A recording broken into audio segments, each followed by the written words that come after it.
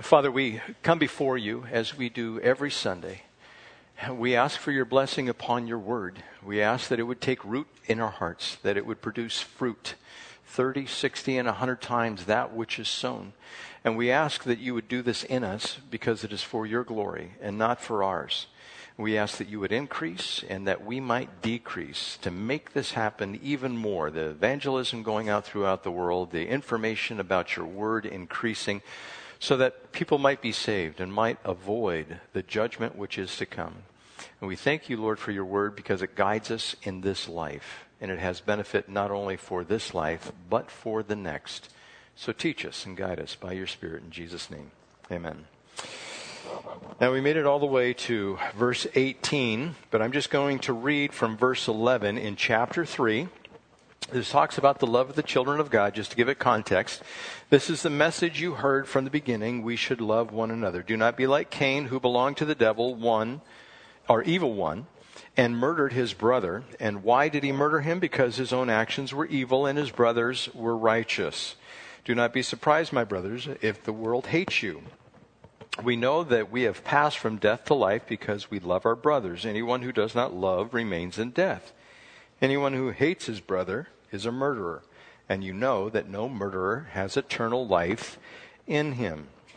So we are not to hate, and we are to love, and if we hate somebody, then it shows that we really don't belong to Christ at all, because God is love and God lives in us, and that love exudes out of us, and we have compassion on those who are around us. Verse 16, this is how we know what love is. Jesus Christ laid down his life for us, and we ought to lay down our lives for our brothers.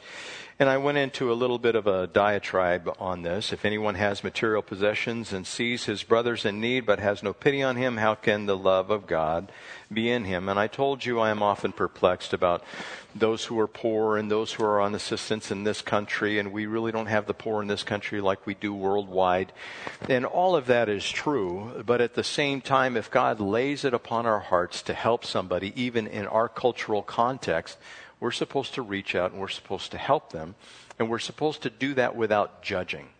That's how we're supposed to give. Matter of fact, when we give money to somebody out there, we're supposed to give without being expecting to be paid back. If somebody has a need, like a medical bill, or you pay their rent or something like that, we are supposed to just walk away from that point. That's what Scripture says. Now, if you feel the need to pay somebody back, that is completely up to you if you receive assistance. But the person who gives is just supposed to write it off. And what God does in heaven is he has a ledger up there, and he says, okay, let's see, so-and-so gave $100 to this individual on this date, and it was for this purpose. And he writes all that down. Now, I don't think he has a pen like we have, a big pen. He probably just does it with his finger, or he doesn't even have to do that. He just thinks it, or he doesn't even write it down. He remembers it, right? He has this account of what you have done, and that is pleasing to God if you just give. Now, you don't want to be taken advantage of. That's another problem I have an issue with. If somebody in this country is homeless, most of the homeless, not all, but most of the homeless choose to be homeless. And they want to be there. They don't want to have responsibility. They want to take drugs, or they want to have alcohol, or they just want to be irresponsible as far as their life is concerned. And if we help those individuals, first of all, if God tells you to help them, you're supposed to help them. And you might say, well, how do I know if God wants me to help them? That's where your walk is supposed to be tight with the Lord. It's not like you hear his voice. You know, you walk up to somebody and they say, hey man, can I have a couple bucks? I'm down on my luck here. And you go, what? Yeah, like the guy's going to look at you like, who are you talking to, man? I'm listening for God. What? Am I supposed to help you? God will place it in your heart, the desire, as long as you're walking tight with him. If you're not walking tight with him, you just don't know. Am I supposed to help this person? Am I not supposed to help this person? If he prompts you to do it, you just help the person, because it's often a test for you. It's not necessarily a test for them. It's a test for you. Do you have mercy and grace? I mean, look at us. God did this thing for us where he died for us and he gave us salvation. And how wretched are we? How many times have we turned away from God and said, nah, I don't have time for you? We kind of reject him.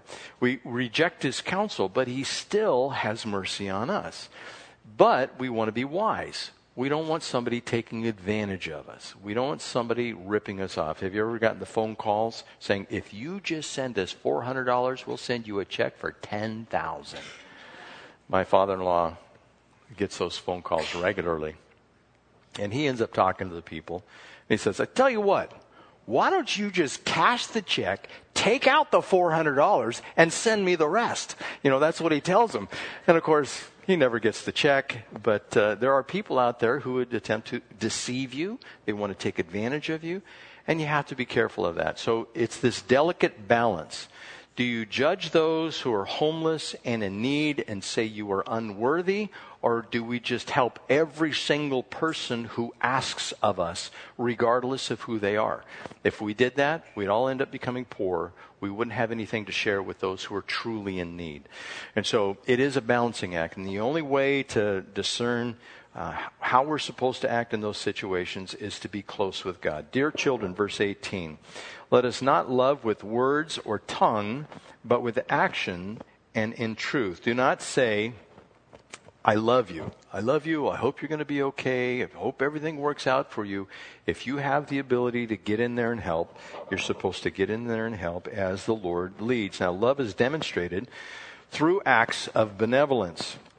In other words, we're going to be known as believers, as followers of Christ, by our actions. We are to work to have a good reputation.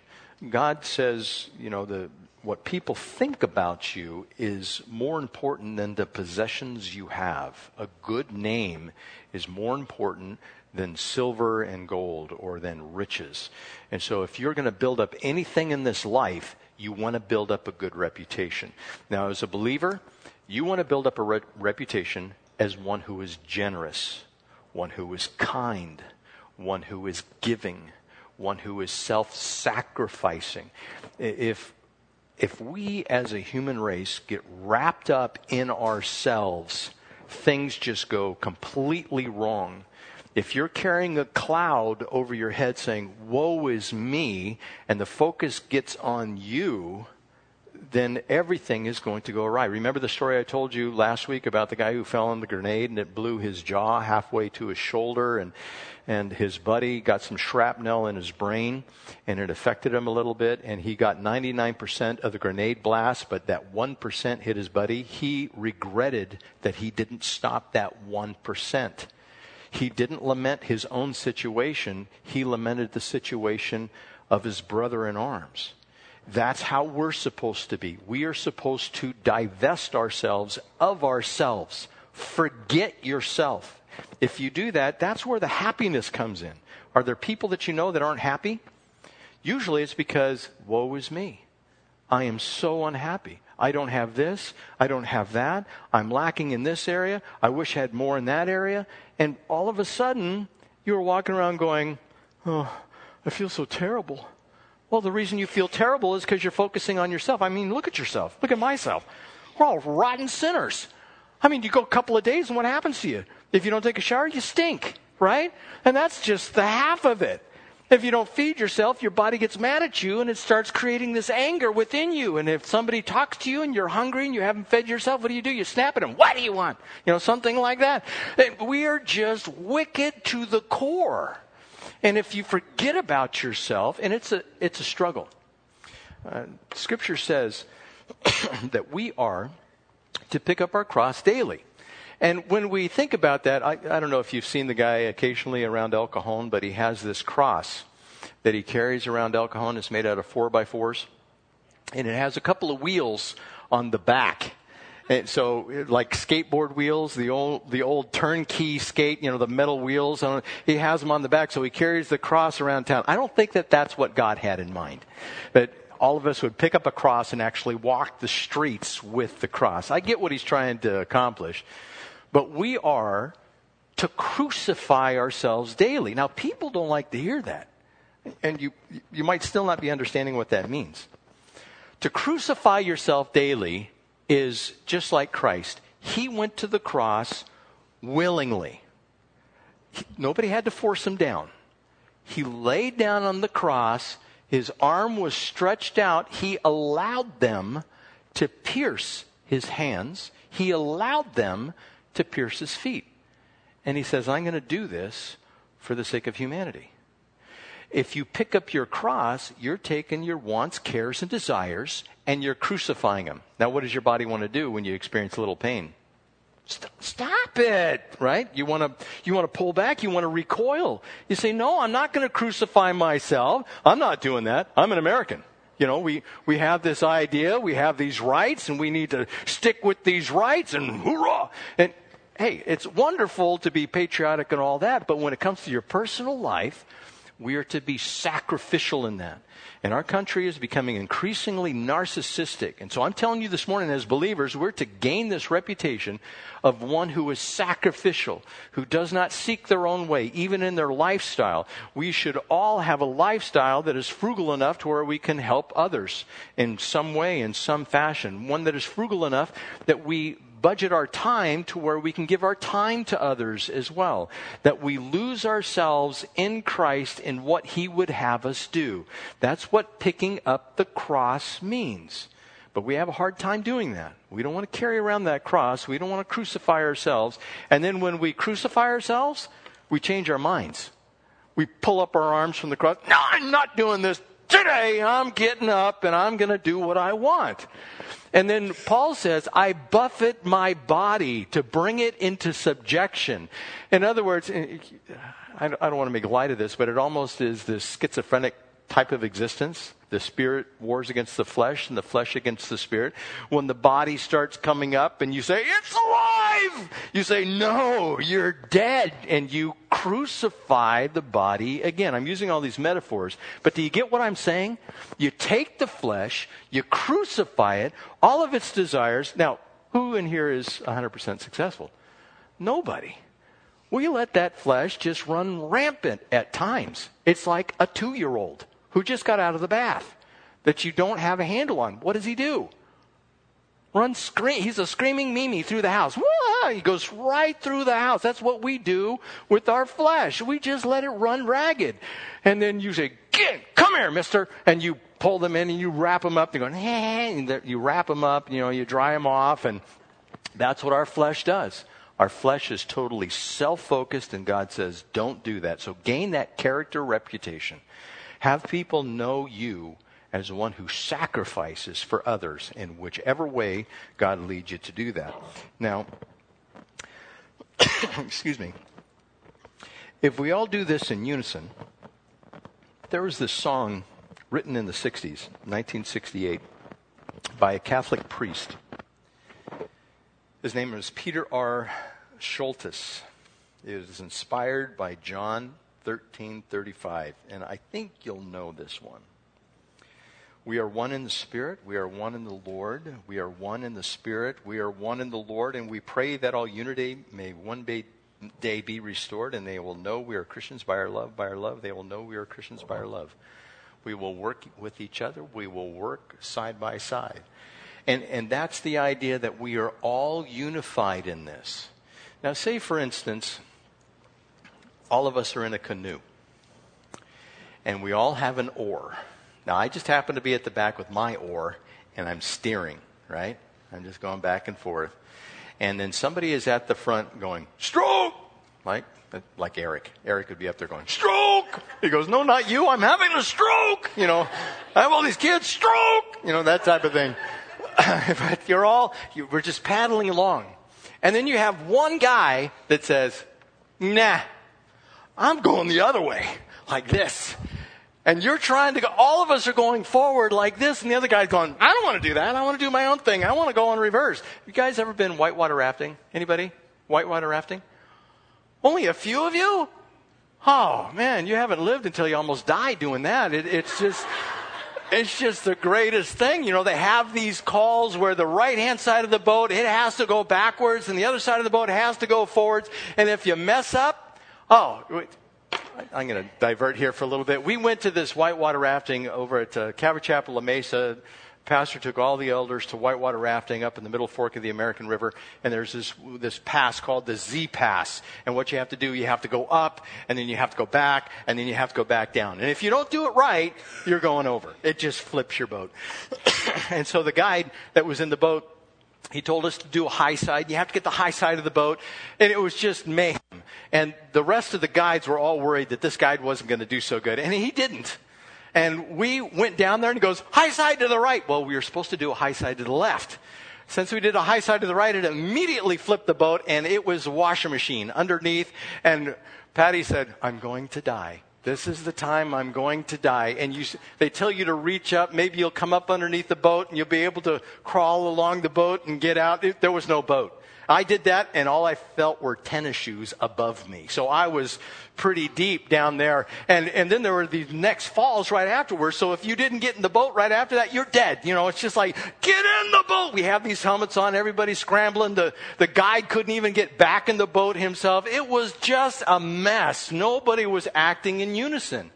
And that's what happens in the Christian life. You know, if we're all stroke, you know, we're all going forward, and one guy or two guys or three guys are going, nope, I'm not stroking, I'm going the other way. And then the boat it doesn't go anywhere. Or it just spins in circles. I mean, what are we doing? We have to be of one mind, of one accord. We have to be unified in what we're doing.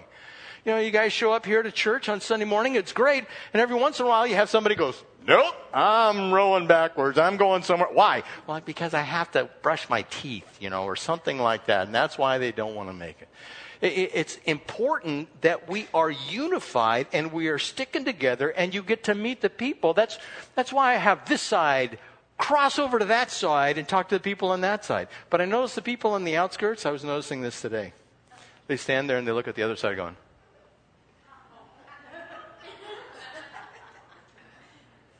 I hope they never say, these people aren't friendly here. You know, it's like, cross over, talk to them, get to know them. You're going to spend eternity with them. You know, you're going to be right there. Oh, yeah, I never said hi to you in church. Sorry about that. I know I was there for 20 years, but I never said anything. Maybe I should get back to the text. Okay. So we are supposed to be known by the love that we demonstrate through the acts of benevolence. We will be known by what we do, and you cannot hide good works. Now, even false prophets are known by what they do. You will know them by their fruit. And there's a little bit more in here about false prophets that we'll be getting into. But Matthew chapter 7, verse 15 through verse 20 says that you will recognize these false teachers by their fruits. Now, going on in verse 19. This then is how we know that we belong to the truth, and how we set our hearts at rest in His presence.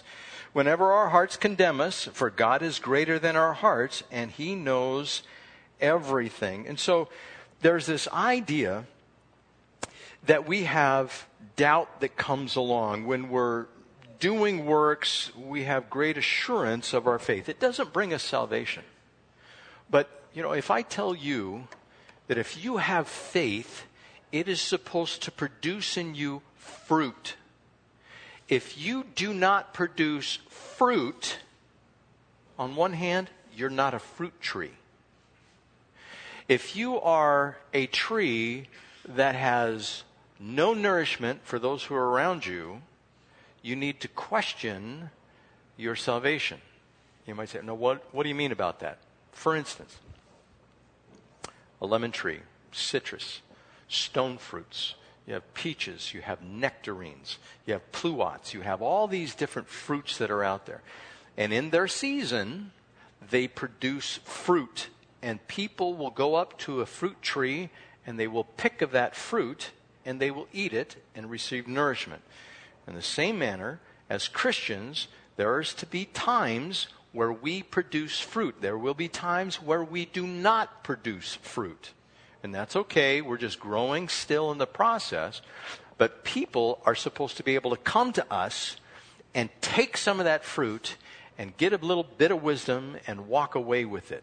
You know, when you go to a fruit tree, you usually don't gorge yourself. You take one piece of fruit and that's sufficient. Even though there may be hundreds of pieces of fruit on that tree, you usually grab just one and you walk away. Now that fruit for us is represented in the works that we do.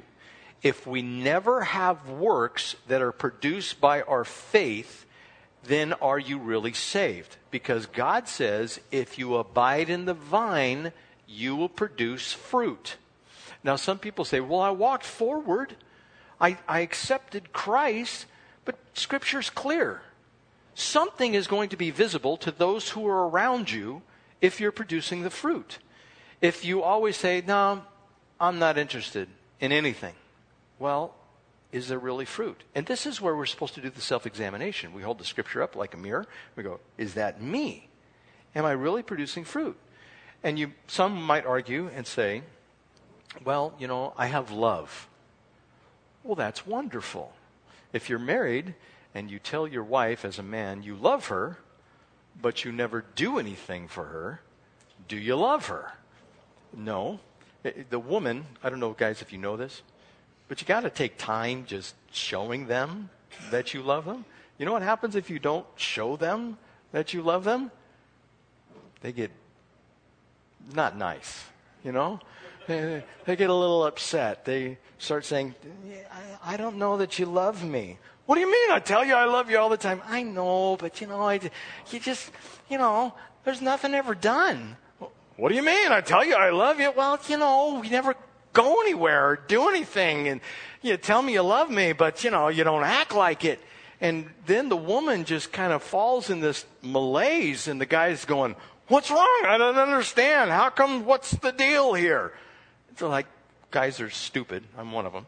And you have to learn what it is to love. You have to actually put it in action. Now, I've been saying this for a couple of weeks. And so we're supposed to do that. If you do that, what happens is the person has great assurance that they're loved. But you have to do it more and more and more. It's not anything that you can give up on. If you do that, have you ever heard the saying, I'm sure you have, a happy wife, a happy life. If your wife is happy and she knows that she's loved, then you're going to have a happy life as a guy. The man who fails to love his wife, he's going to find the proverb coming true. It is better to live in the corner of a rooftop than in a house with a brawling woman. That's what's going to be the case. And so, men, it is our responsibility. And that's the same thing as being a Christian. If we do these works, we understand that we are saved because the works flow because of the example that Christ gave us. He worked for us in salvation. We recognize that, and so we work for others for their salvation. But we will have this doubt that just gnaws at us if we never produce any fruit. And we're to examine ourselves. 2 Corinthians chapter 13, verse 5 says, examine yourselves to see whether you are in the faith. Test yourselves. Do you not realize that Christ Jesus is in you? Unless, of course, you fail the test. Now, going on in verse 21 of John chapter 3, dear friends, if our hearts do not condemn us, we have confidence before God and receive from Him anything we ask because we obey His commands and do what pleases Him. And so, in other words, if you don't do what pleases Him, there is this condemnation that kind of hangs over us, like we're not doing what He's asked us to do. If we do what He asks us to do, then we're going to have confidence before Him. We can go before God at the bema seat of Christ, and He will say, well, what did you do for me? Well, don't answer that. I know what you did for me. And He's going to open up the book, so to speak. Oh, you did all of these different things. That's wonderful. And you believed in me. You had faith. You had the trust. It's all there. It's the complete package. You're saved. Here's your reward. Well done, thou good and faithful servant. But if you get up there and He goes, so what'd you do for me? And you go, well, I went to church. And we don't want to have the and. We don't want to have the pregnant pause. We want to have the well done, good and faithful servant. And that, again, requires us to crucify ourselves, to take our own desires and put them to the side. We should be waking up every day saying, God, what do you have for me today? What do you want me to do? Just set me on that path. I am open. Whatever. I'm not putting my agenda first. You're supposed to lay out what you're supposed to do, but God can change it at any time. So this obedience, it brings blessing. Excuse me, is what we just learned in verse 22. We will receive anything we ask because we obey His commands and do what pleases Him. 1 John chapter 5, verse 14. Same author as this little epistle. This is the confidence we have in approaching God, that if we ask anything according to his will, he hears us. And if we know that he hears us, whatever we ask, we know that we have what we ask of him. Now, how would you like that? You have a request. Now, if you're walking with God, you're going to ask for what he wants you to ask for. And when you ask for it, you're going to get it. Now, if you don't get it, he's saying, no, that's not for you. And you'll find that out through laboring in prayer. But if you ask for it and it's his will, sometimes you get it instantly. It doesn't wait. It doesn't get delayed. God says, you have it. And so you can ask the Father for it. If it's according to his will and you keep his commands, you have it. I mean, that's plain and simple. But a lot of times we just don't ask. For instance, you want you want God to do something big for you? If you could ask anything of God, what would you ask him for? Now, if you say, I want good health. I want good health. What if the Lord doesn't want you to have good health? Remember the Apostle Paul? He had the thorn in the flesh. And he said, God, take it away from me. And God said, no, I'm not going to do that. And so he got to live with this infirmity. And Paul said, I asked him 3 times. And he kept on telling me, my grace is sufficient for you. Bummer. So he had to live with this weakness that was there. So if you're going, God, I want good health. If it's not his will, you say, okay, I'll just pick up that cross again and keep on going, even though I'm kind of sickly, whatever God wants for me. You see, that's the divestment of yourself from yourself. But if you ask him anything according to his will, he grants it. What if you see somebody and you go, well, God, you want me to witness to him? What do you think the answer to that is? Of course he does. Find the inroad to where you can do that. Don't just say, hi, my name is Bill. I'm from Calvary Chapel Lakeside. I'm here to give you the gospel of Jesus Christ and how to avoid the judgment to come. Would you like to hear it? I mean, if you do something like that, he's going to go, what? He's going to kind of turn back. You got to build relationship in order to talk to somebody. Sometimes you can just do it on the street and walk up. But it's always God's will that people know. So we venture out. God, you want me to talk to that person? Of course you do. Give me the words. Is it his will that you have the words?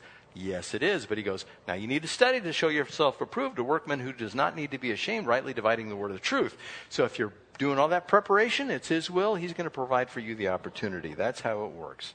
Now going on in verse 23. And this is the command, to believe in the name of his Son, Jesus Christ, and to love one another as he commanded us. Those who obey his commands live in him, and he in them. And this is how we know that he lives in us. We know it by the Spirit he gave us. So there are 3 conditions that we are told here in verses 23 and 24 for salvation. One is faith. The other is obedience that comes from faith. And the other is the internal witness. The first one is faith. You must believe that God exists in order to be saved. You can't say God is some ethereal idea. He's not really a person. You can go to this higher plane and you'll become one with everybody up there and there'll be no distinction. We become part of the collective. No, it doesn't work like that. You have to believe that God is who he says he is as revealed from his scripture. Secondly, once you believe that and you accept him, there's going to be obedience that comes into your life. Now, it's not going to be 100%. We're going to stumble and fall. The righteous man falls 7 times and get back up 7 times after that. That's in the book of Proverbs. And so there is this striving to be obedient. If you find those 2 things that exist, faith and obedience, you're going to have a third witness. And that is going to be the Spirit of God who lives in you. Now, how do you know that? You're going to have these feelings of love for those who are around you. Now, not always. Your flesh is going to try to overcome that. Your flesh is going to try to say, don't love them more than you love yourself. You have to love yourself before you can love anybody else. Have you ever heard that worldly wisdom? I can't love anyone else because I don't love myself. I've got to fix myself first. Such an error. That is the wisdom of the world. Forget about yourself. How do you love yourself? Well, the scripture talks about that. Do you get up in the morning? Do you brush your teeth? Most of you do, I'm sure. right? You brush your teeth. Do most of you get up and take a shower? Or do you take a shower before you? Yeah. Do you feed yourself? Yeah. Well, you love yourself, right? Well, I got to buy myself some new clothes. I need to buy myself a new big screen TV. You know, you love yourself. You get yourself stuff. I bought myself a car. I'm treating myself well. I need a steak. You know, you put all this stuff together and you love yourself. And the person that says, I don't love myself very much, that's just a bunch of hogwash. That's the wisdom of the world. We're to forget about ourselves. Have I said this enough? We're to forget about ourselves and focus on everybody else. If we do that, then we know that we're acting in obedience, that we are in love, and that is the faith expressing itself. Okay, now, in the book of John here, this 1 John, not that any of you would know this, but you know how many times the word love is used in 1 John? I could start counting them off. 35 times. 35. Now, in a short letter, if somebody used the same word 35 times, if you went to an English lit course, they would redline that. Too many of the same word. Use a different word, and they would highlight it and say, wrong, wrong, wrong, wrong. Well, John did that. Love, love, love, love. It's all the way through there. And he's telling us who God is, how we're supposed to act, the evidence of your salvation. It's going to be this love working itself out in action. So this doubt, as I said before, it gets alleviated through this faith or trust, and the works or obedience come along, and we have the internal witness of the Spirit. When you get saved, God places His Holy Spirit inside of us, and we have this internal witness. We also have this internal conscience. We have our own, and we have the one of the Spirit. Now, I want you to do this. Try to be aware of this. The next time you want to go sin, stop for a minute and just listen. If you go, okay, I'm going to do this. Not that you say that to yourself, but you're going towards the mark of sin, right? Next time you do that, just go, stop. Does God want me to do this? What do you think you're going to hear? No! He doesn't want you to do that. That's the internal witness. That's what we're supposed to pay attention to. But what do? We start going towards the sin. We don't stop. We just go, blah, blah, blah, blah, blah, blah, blah. And we just go right for the sin. We go, yeah, that's what I want. And then we grieve the Spirit, and the Spirit doesn't speak during that time. Then we repent, we get restored, and we say, I'm sorry, God, I wasn't acting right. And He goes, I know. Well, let's pick it right back up. And so He is faithful to help us in the walk after that. So that's how it works. And we get great assurance of that. Now, it does speak about deacons in 1 Timothy chapter 3, verses 12 and 13, that because they have served well and they have an excellent standing among the body because they have gained a reputation for being selfless, they have great assurance in their faith. If you want great assurance of your faith, do the same thing. Gain that character, gain that reputation, and exercise the love that God has given to you by loving others. Now, going on with this. In chapter 4, verse 1. Dear friends, do not believe every spirit, but test the spirits to see whether they are from God, because many false prophets have gone out into the world. Now, obviously, John is writing this because there are false prophets, excuse me, at the time of the inception of the church, when the church began, people were going out saying things that were not true at all. And so he's warning them about these people because they didn't have the Bible to go back to, the New Testament. And so the prophets would show up and they would tell them what the will of God was, because there was this office of the prophet. And the prophet would dictate the will of God to the people that stand up in the midst of the congregation. And the congregation would listen to the prophet and they'd say, oh, it sounds good. And the testimony would be established by the whole church. There is no private interpretation that is delivered to the church. Everybody would be able to say amen to that. Like, for instance, if I told you, if we didn't have the scriptures and I came in the first century church and I said, we are to love our enemies. and to love our neighbors as ourselves. Most of you would go, amen. That is good. That bears witness. That comes from the Spirit of God. And somebody might say, can I get a witness? Oh, you guys aren't familiar with that, right?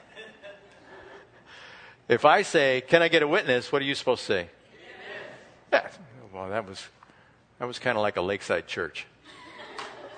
It's that clapping thing, and it's the saying amen. It's not really full gospel. Can I get a witness? Amen. All right, there we go. That's good. Clapping after church, right?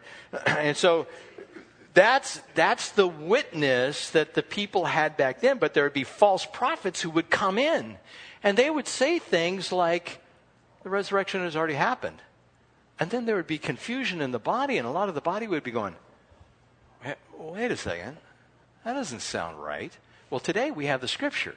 We can go right to the Scripture, and it tells us, no, there's going to be a resurrection to come. And so that's how it was working back then. And John is warning these people about these false prophets. They're to test the spirits. Now, what does that mean? That seems kind of ethereal. That seems kind of like a cloud. How do I test the spirits? What is that? Well, in 1 Corinthians chapter 12, there's all these gifts that are listed there. And one is the discerning of spirits. And you say, okay, this sounds kind of weird. What are you talking about, discerning of spirits? Let me give you an example. Say somebody comes into the church. They walk in here, and they're shaking hands, and they're all smiles. And then you talk to them afterwards, after church, and they do this. They go, man, it's kind of dark in here, isn't it? Got all earth tones in here. What's the deal? How come you don't have like puce and mauve and stuff like that around here?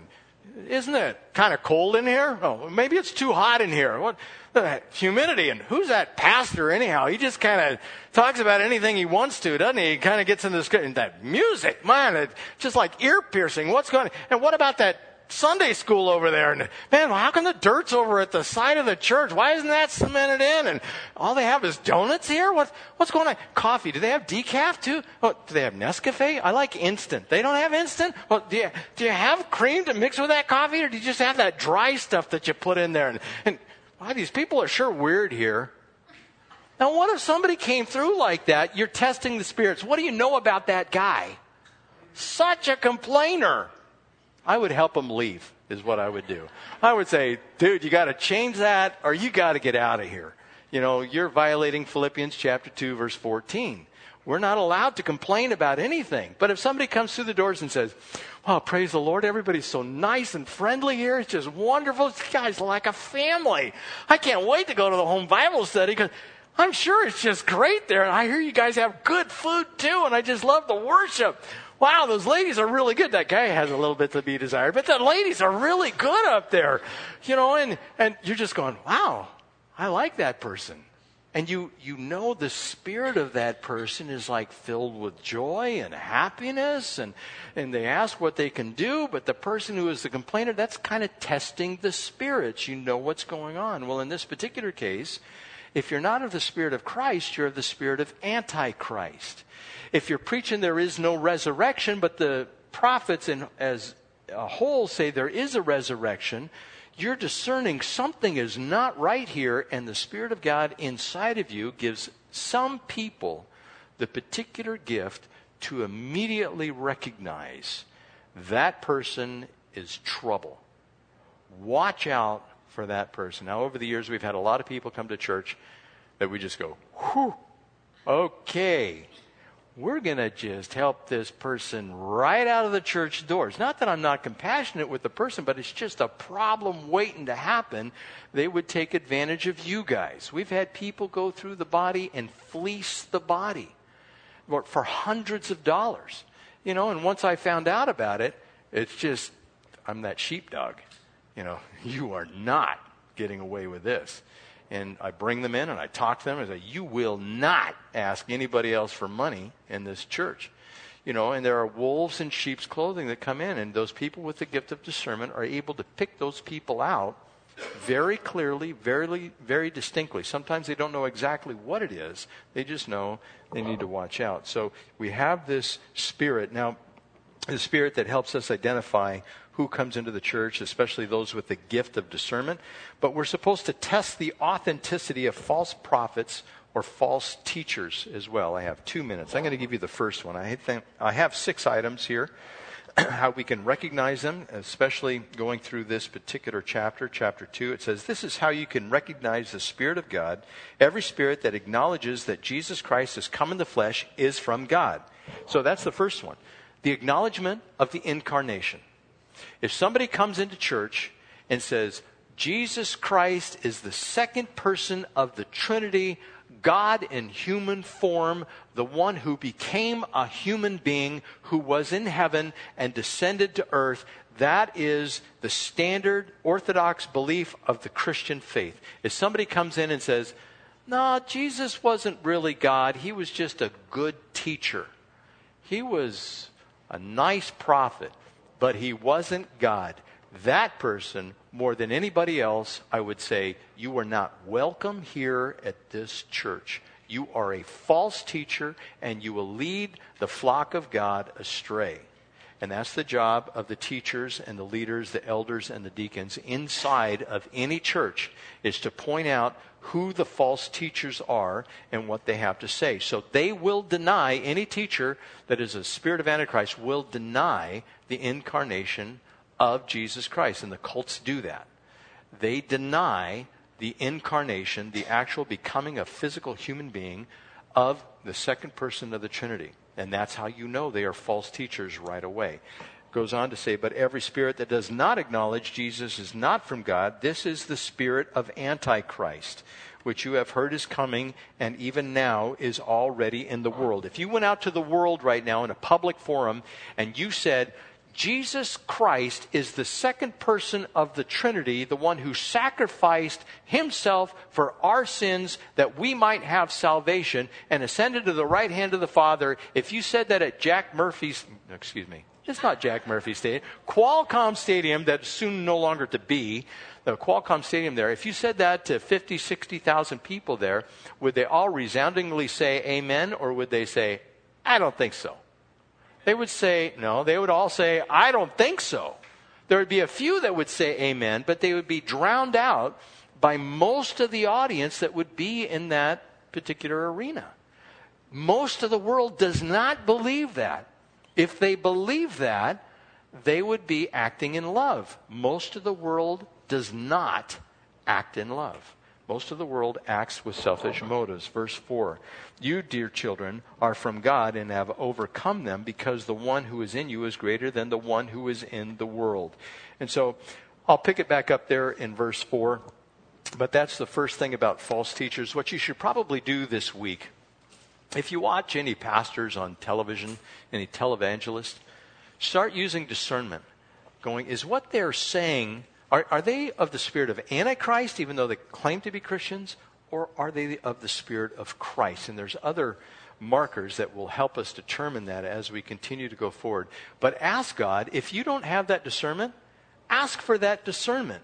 Not that you're going to get it and emanate from out of your fingertips and go, what kind of person are you? It doesn't work.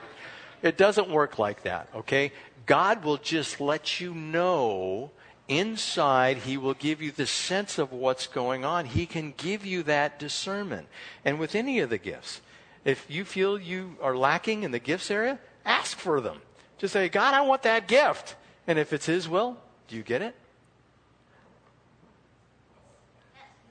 Oh, there we go. Can I get a witness? That's what it is. Okay, let's go ahead and pray. Father, we thank you for the little epistle of 1 John.